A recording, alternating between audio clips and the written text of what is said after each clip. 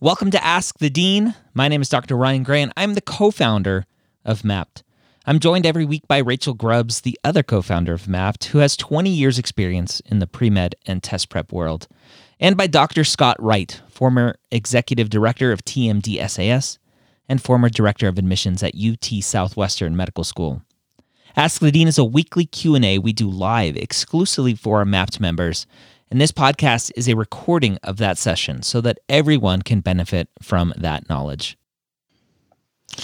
Sorry to provide another quote-unquote clinical experience question. Hopefully this one is not too dumb. I've been working as a rehab coordinator at a chiropractic clinic where effectively I work as an athletic trainer. My job duties are virtually identical. I take vitals, design and administer rehab protocols and therapeutic interventions, assess injuries, and work closely with patients to rehabilitate serious injuries from high-impact trauma and conditions such as scoliosis. Is this considered clinical experience?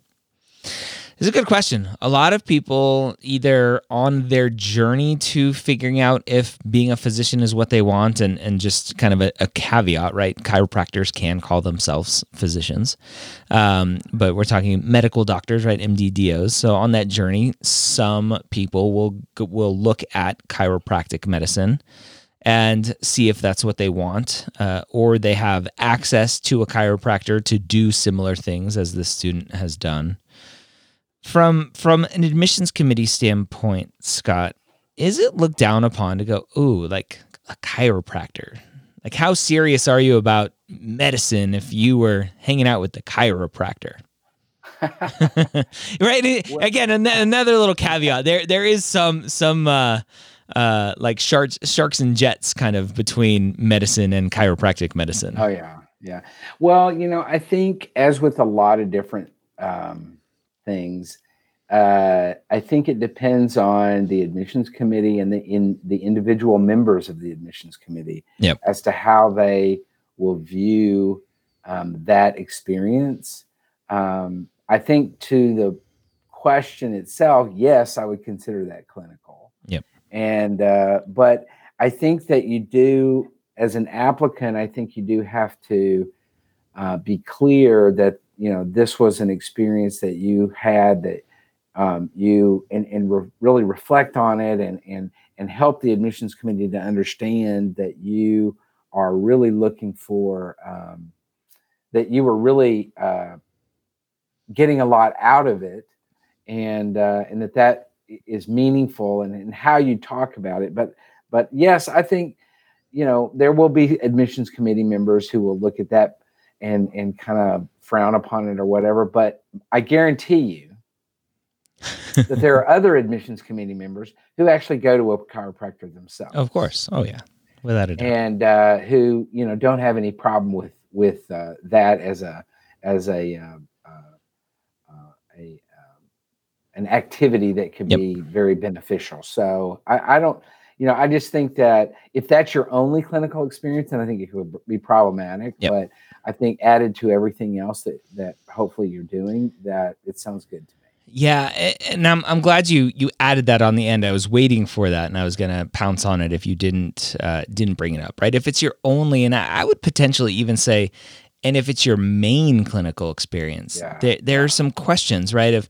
If you spent so much time doing that, knowing that medicine really isn't that, why did you continue doing that? And obviously it's a job and you made money, but you could potentially find a job and make money somewhere else that may potentially give you a little bit more access to what treating patients in a hospital would be like and more interaction with physicians. So that's the only extra caveat I would put on it. But it's definitely a clinical experience. The question is, are they going to like it or not? And it depends.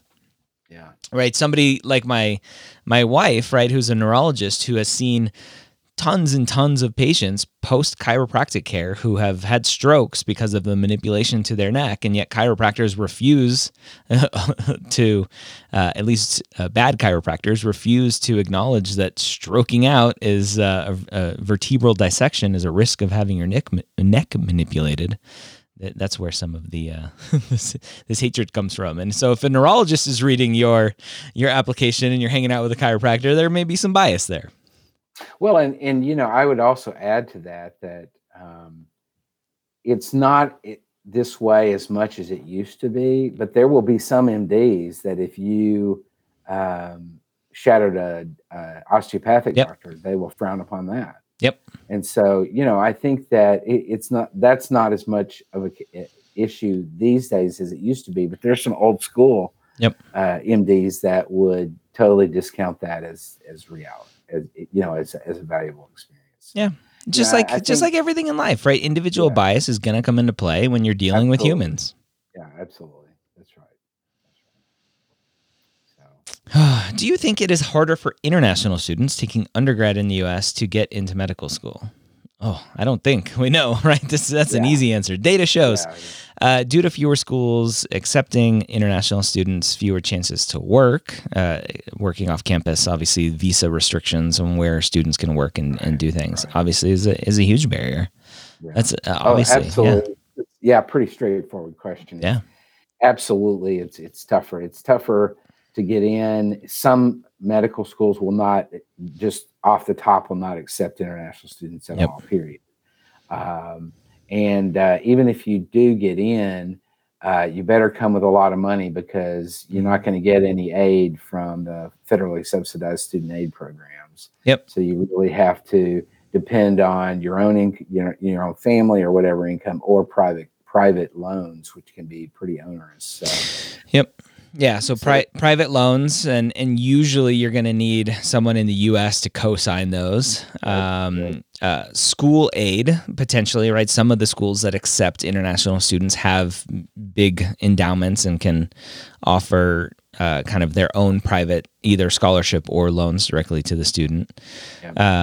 Or some schools require, like, I want a full year's tuition in the bank, right? You send us a full year's tuition, or all 4 years even. Sometimes I've seen. So let's just kind of expand that question a little bit, because the question really is, well, number one, why, right? And I've heard directly from one admissions committee, at least, or director of admissions, that part of the problem is the back end, right? Once a student graduates medical school, there are always going to be risks of visa issues. Yeah. And it looks bad on the school to graduate a student and send them off to residency, and then being an international student, and now they have a visa issue and they're stuck in their home country or whatever the issue is. And the schools take that as like an attack on their brand almost, right? We don't want to look bad, and set this precedent. And so that's part of it. Obviously, the financial side of it is a big reason as well. What are some potential other things that you know about?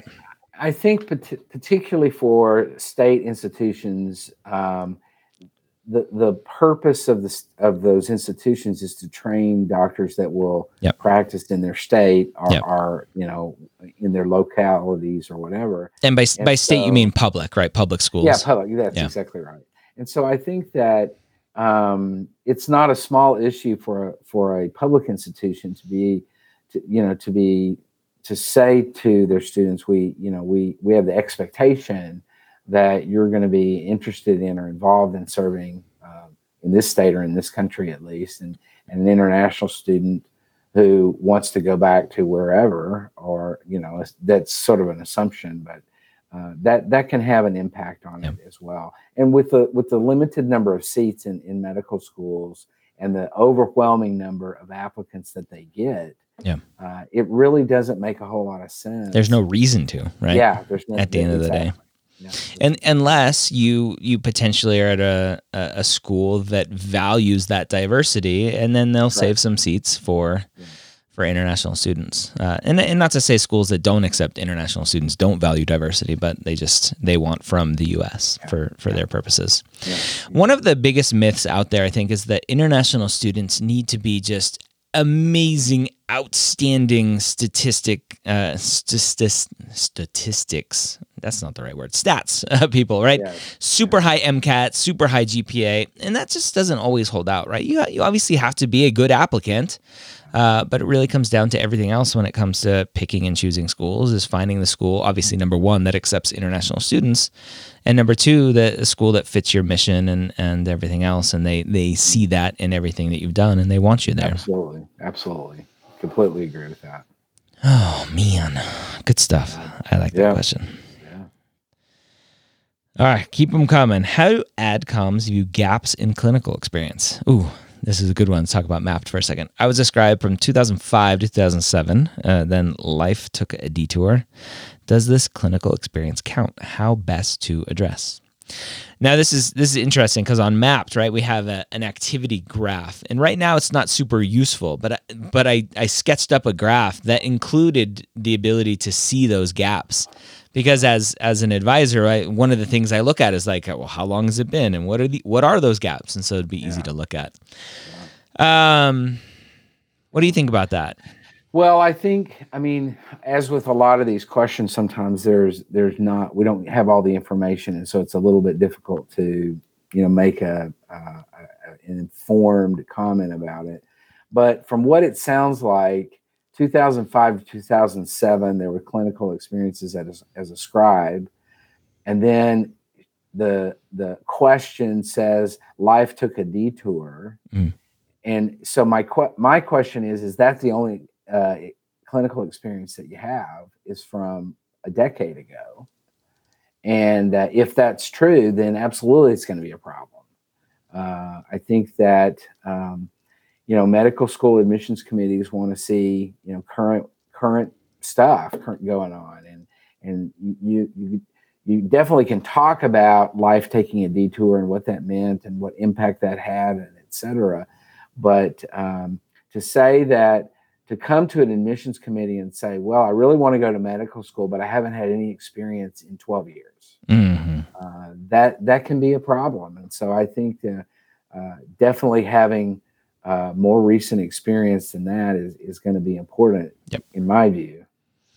Yeah, more recent. I think obviously the question is always going to be, well, why now, right? Well, 10 years ago when I shadowed, I knew I wanted to be a doctor, and now's the time, right? And so obviously having that newer experience. But yeah, definitely put that old experience in your application, because it points to it. And I can't harp on this enough, and I'm pretty sure you can't either, right? It points to your specific story and what your specific journey has been. It shows, obviously, you were interested in at some point, and then you weren't, or you couldn't be for whatever reason, and now you're back, and that's awesome. You're back. Congratulations. What happened in the interim? What's bringing you back now? It just leads to so many more questions about who you are as a person and as an applicant, above and beyond, oh, you have a 3.5 GPA and a 510 MCAT score. Right. Those stories are important. Yeah, absolutely. Absolutely. Is it advised to not retake a C or a C+ in general bio, even if it's been about 4 years out from taking the bio class and I remember little, and I'm transitioning from another career, or take upper division classes and try to self-study for the MCAT bio section? Okay, let me look at this again. Can you leave that up for a second? Is it advised to not retake a C or a C+ in general bio 4 years ago from bio? And I remember little. That's the key part for me. that's a big. So that's an issue. Yeah. I definitely think that this is complicated with it being 4 years out, and I don't know about this issue. I think that upper level bio classes are great, and I wonder, however, if you're taking microbiology, or you're taking physiology of some kind, or cell biology or genetics, how able you're going to be at that if you did poorly in bio originally and you don't even remember any of that. I question how well you're going to be able to do in those upper division classes. Yep. So, I would say I always tend to go toward the most sort of conservative route on these things and say, yes, I think it would be beneficial to retake the bio to prepare you for what's going to come later. And so that you do have a foundation for those upper division classes as well as for the bio section of the MCAT. Plus, a C in a significant class like that never looks very good. Doesn't mean it's awful or whatever. C does not stand necessarily for crappy, but it does suggest that there were some issues. So I guess my advice for this particular student would be, yes, I would probably go and retake the bio class. Yeah, I agree. You can't build a house on a crappy foundation. Yeah. C for crappy. Yeah. Definitely. Yeah. Awesome. Do you have any suggestions or perspective on obtaining clinical and research experience in the remote learning environment? Many of the more recent experiences were curtailed and won't likely resume prior to the next application cycle. Yeah, we've talked about this a ton. Everyone is really screwed in this situation. It's just a matter of making lots of phone calls and seeing if there's physicians out there allowing students to shadow. And potentially looking at hospitals to see if they're ramping up their volunteering staff again. But it's just going to be dependent on what their liability insurance has covered. It's hard. So we've talked about virtual shadowing, virtual scribing, doing some sort of like hotline, like text hotline, suicide hotline kind of stuff as some experience. Potentially virtual like hospice, virtual kind of friends with people who are in nursing homes, stuff like that. They're getting on Zoom calls and stuff to help those people as well. Absolutely. And I do also think that many of the schools that have secondaries these days are asking questions about how has COVID impacted you. Yep. And that, so I think again, there's a recognition by admissions committees that this is impacting a lot of different things with applicants, and so you're not the only one out there in this situation. I think admissions committees are going to err on the side of really trying to give ample leeway for people who had this sort of thing, this interruption, and weren't able to continue with things, or they had stuff planned out and it got canceled or whatever. So hopefully, things will improve. But I agree with Dr. Gray that finding remote types of experiences, while not the same thing or not best in the best case scenario, at least it's something. Yeah. The biggest issue comes for students who don't have anything and they were going to use this time to do something, and now they'll have nothing. And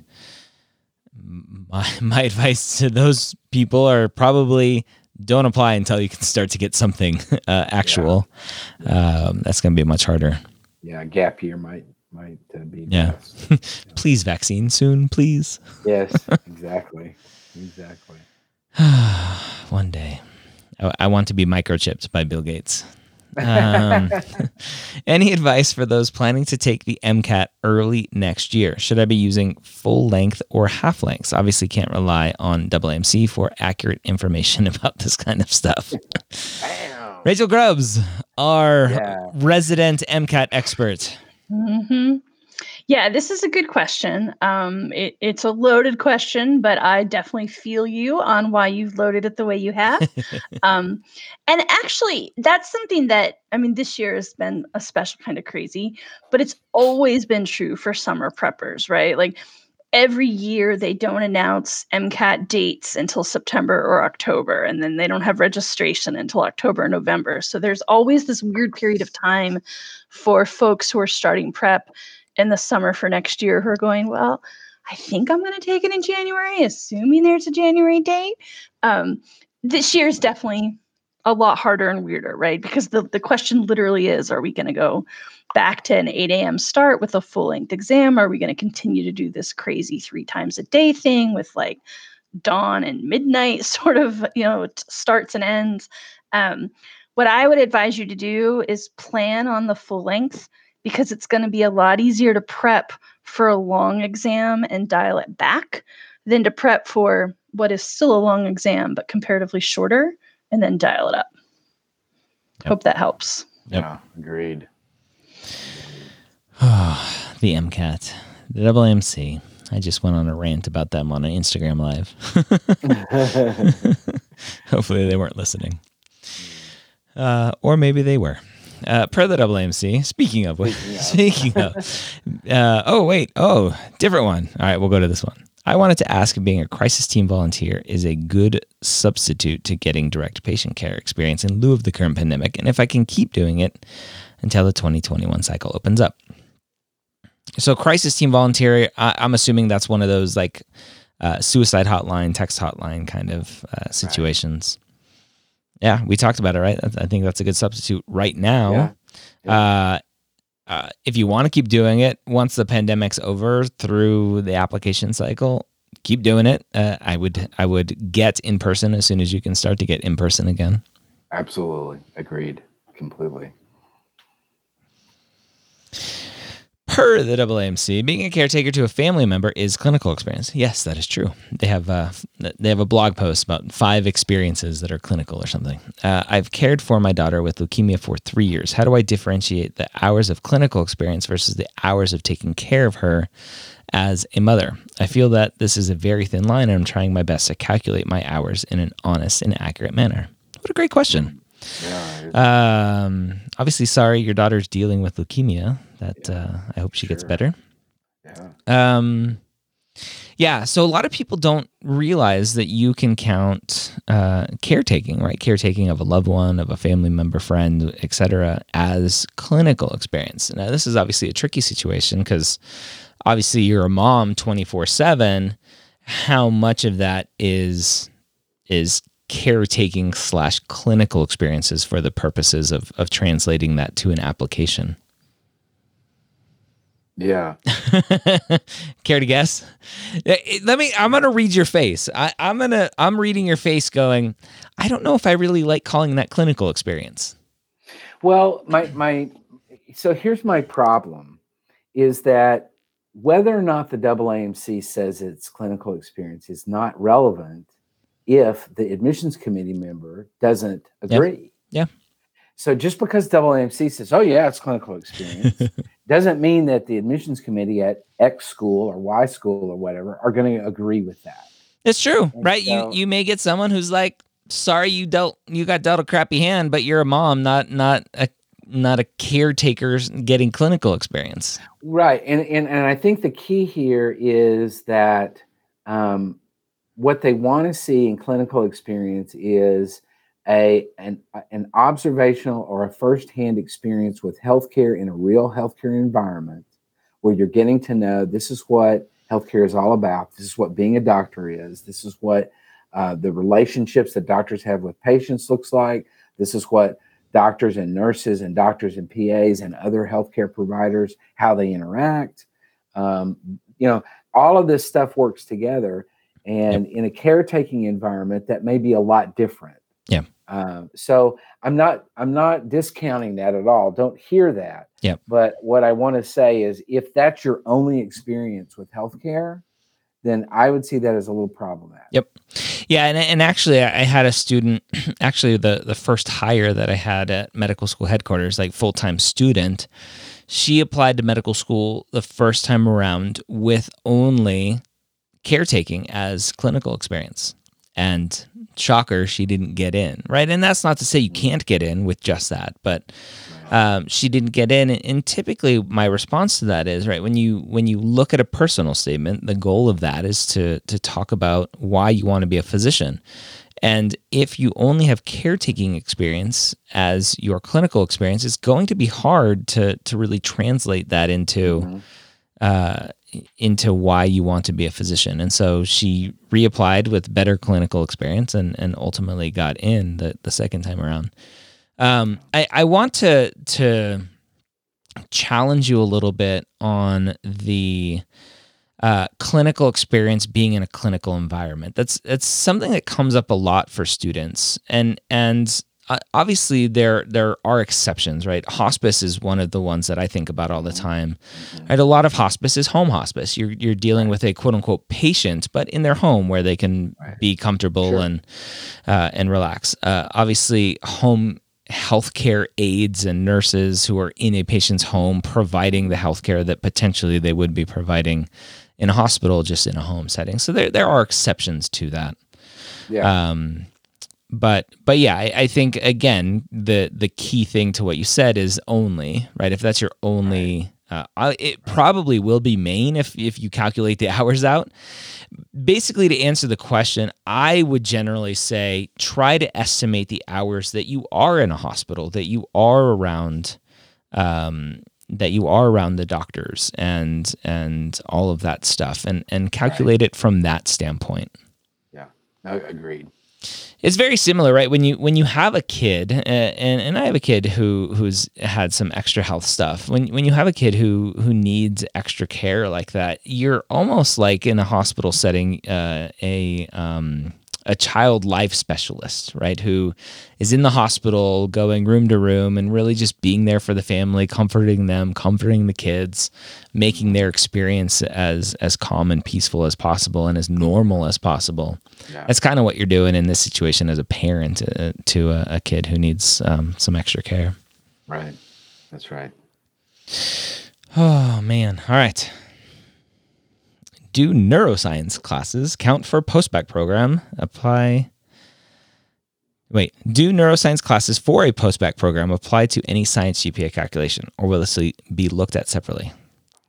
So this is a really good question, because I think neuroscience is one of those fields that is growing in popularity. Mm-hmm. Number one, it's on many college campuses. It's a very popular major. Yep. Very popular. And what I would say in my experience is that some neuroscience classes can count as biology, and some cannot. Yep. Some are more from a psychology standpoint. That's right. Yep. So for example, neuroanatomy would certainly, neurophysiology, neuropharmacology, these would all definitely be biological in nature. Yep. There are some, however, where depending on cognitive neuroscience, for example, might be a good example of where it's really more psychological in nature than it is biological. And so I think what you would need to do is check with your institution. The advisor at your particular institution would be able to help you identify which of the neuroscience classes would count toward meeting the biological science requirement for medical schools and which would not. I actually really love neuroscience in terms of classes in neuroscience, and particularly those students that are majoring in neuroscience. I like it because it's got this sort of broadness and this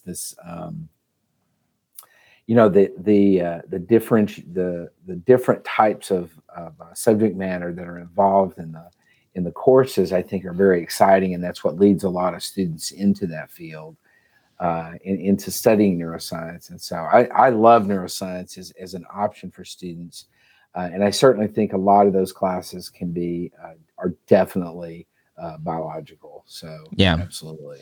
Yeah, I think, and obviously you can probably speak to this really well because of the team at TMDSAS who's actually going out and looking at the syllabi and descriptions and really making those determinations, the adjudication of is the science, is it not? To teach a student to do that is really just looking at that, right? Looking at the syllabus, looking at the description. Is it more from the psychology standpoint where it's more behavioral science, which for most are not considered a science GPA? or is it more along the biology, chemistry, physiology standpoint, which is better? Yeah, exactly. Absolutely. Yep. And I think students can make that determination. And I know particularly with TMD-SAS, it's students, if the course is deemed to be not science, and therefore not included in the BCPM GPA, then students can appeal that, and they can say, here's why I think you're wrong. Yeah. And here's this syllabus, and here's this book, and blah blah blah, and everything. Doesn't mean that'll fly and that they'll change their mind, but you can always make that effort. And there are times when that would happen. So absolutely. I'm glad Rachel's back. I joked in a private chat that she was fired, and then she left. Now she's back. Whew, all right. That was just a weird internet hiccup right after I saw your joke. Let's see, and we've actually got an MCAT question, so it works out well. Nice. I'm on screen for a sec. I'm kind of on screen. I'm being hidden by the big comment. Okay, due to COVID, my MCAT was pushed back like many others. However, I graduated in December 2019. Now I'm looking at taking the MCAT next year due to the lack of time to study this summer. Do you recommend anything unique to those who are a couple years out from undergrad studying versus those who are traditional or straight out of school? Slightly nervous about the time gap and loss of knowledge. Yeah, it's hard, right? I mean, one thing that I hear every year from so-called traditional students is, well, it's spring of my junior year and general chemistry was 2.5 years ago, and I don't remember it that well.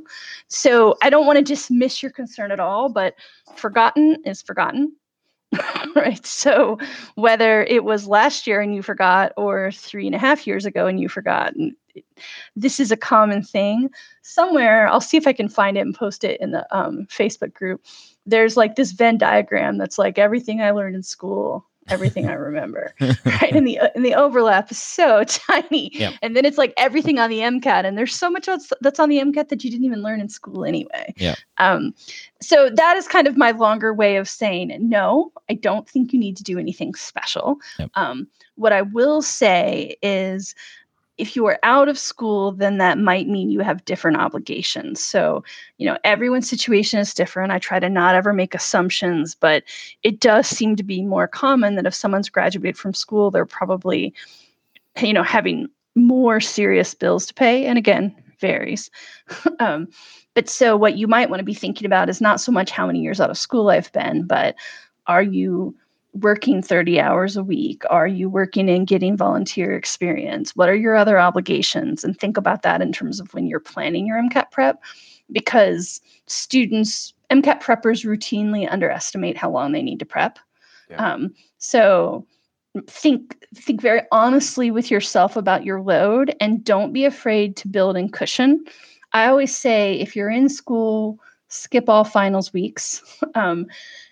Everyone has different holidays, different family cultures, but whatever the major obligations in your life, whether that's, the last week of December, or maybe it's the high holidays in the fall. Well, the high holidays whenever they happen to fall, which is right. That varies on the non-lunar calendar. Think about those things, and then build in a week of cushion for just straight up getting sick. Because even if you don't get COVID, people get the cold, get a flu. So that's what I would say is maybe a little bit more different, that if you're out of the studying groove, you need to really schedule your studying time like it's a part-time job.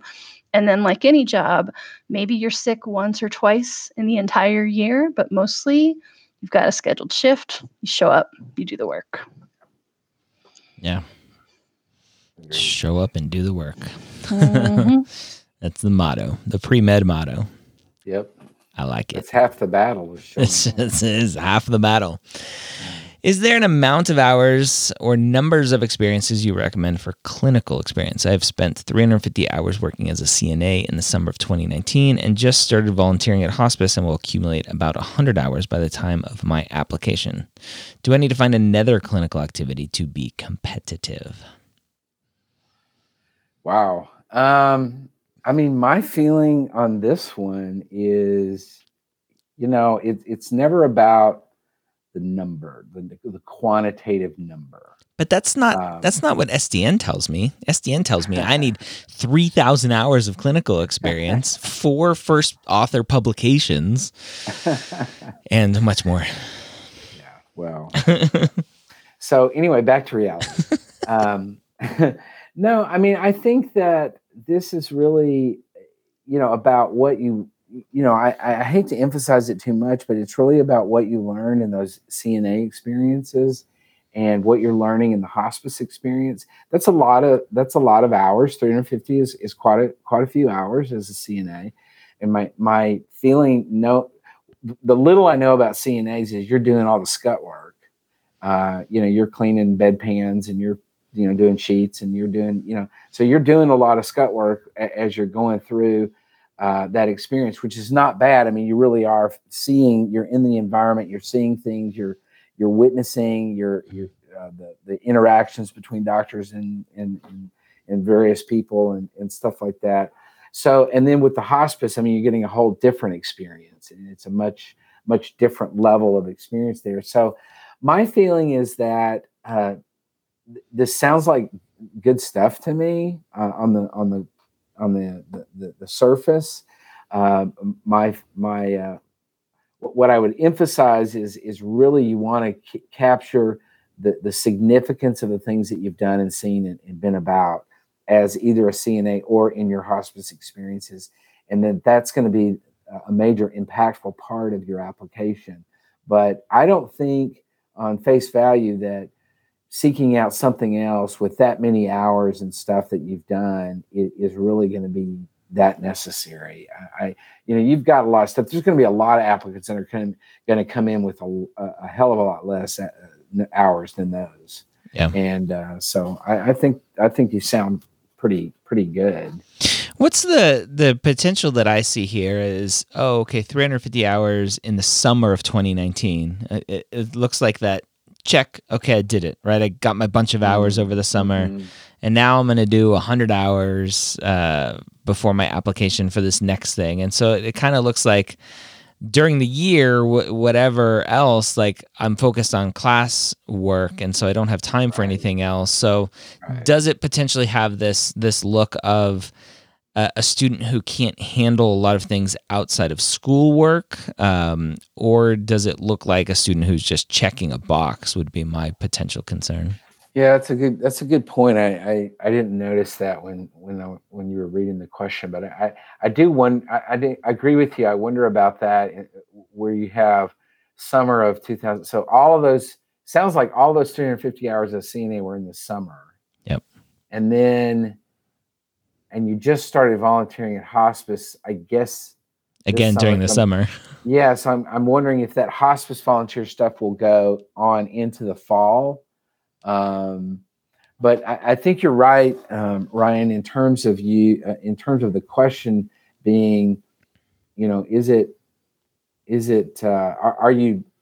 you unable to really do everything at one time? And are you sort of centering your volunteer, your clinical experiences in the summer, and then in the fall you're totally concentrated on schoolwork?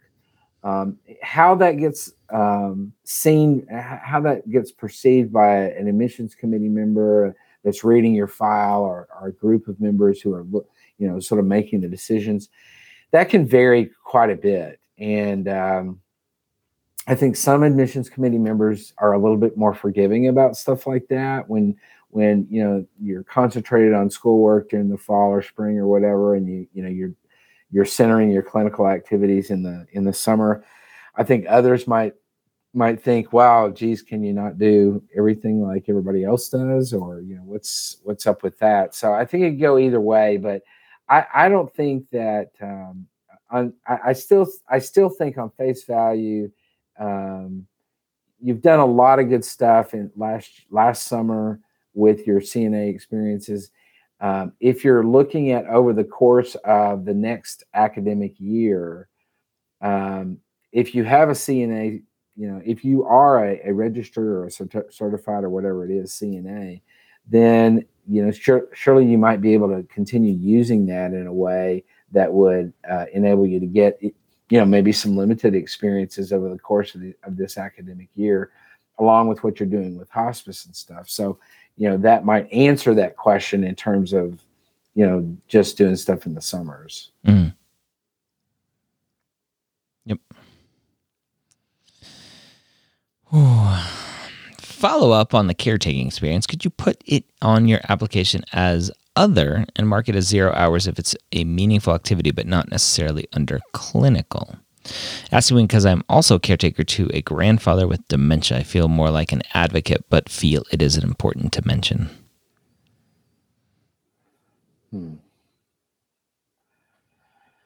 I mean, yeah, you can do that. Yeah. I don't see a problem with that. Is this the same person that's caring for the child with leukemia? I don't think so. I hope not. It's someone different. Oh, okay, good. I was like, holy that's a lot on your plate. Yeah. I think she did ask it, the person asked it while we were discussing the mother who had the ill child. So it was sort of relevant to that moment. I was going to be like, bless that person's heart, my Lord. So, I mean, yeah, absolutely. You can always do, and that's the thing about the application is, you can put things in different categories and mark them in the application as other or clinical or whatever. And what you have to be able to do is in doing that, you have to make the case for why you did that when somebody that doesn't know you is reading your application so that it makes sense to them. That's the key to this. Or if you get an interview and the interviewer looks at your stuff and says, well, why did you do this? You've got to have a good explanation for why you did it that way and what you were meaning to talk about and the value of it and everything. But I think you have to keep in mind that the people that are reading your application do not know you. They're trying to figure out who you are, and what you put in the application and how you talk about things that you've done have to make sense to that reader. And if they don't make sense to that reader, then it's going to be a lot easier for them to say, you know what, I'm just going to toss this one in the no pile, as opposed to really making an effort. So yeah, I mean, you can do what you think sounds reasonable to you, and that's where you have to kind of make those decisions on your own, and then do it in such a way that it's going to make sense to the person that's reading it. This is Dr. Gray again, closing out. I hope you learned something from our session today. If you haven't yet checked out Mappd, I invite you to try it for free for 2 weeks by going to mappd.com/podcast. Track and navigate your journey to medical school using the only tool like it for pre-meds. We'll see you next week here on Ask the Dean.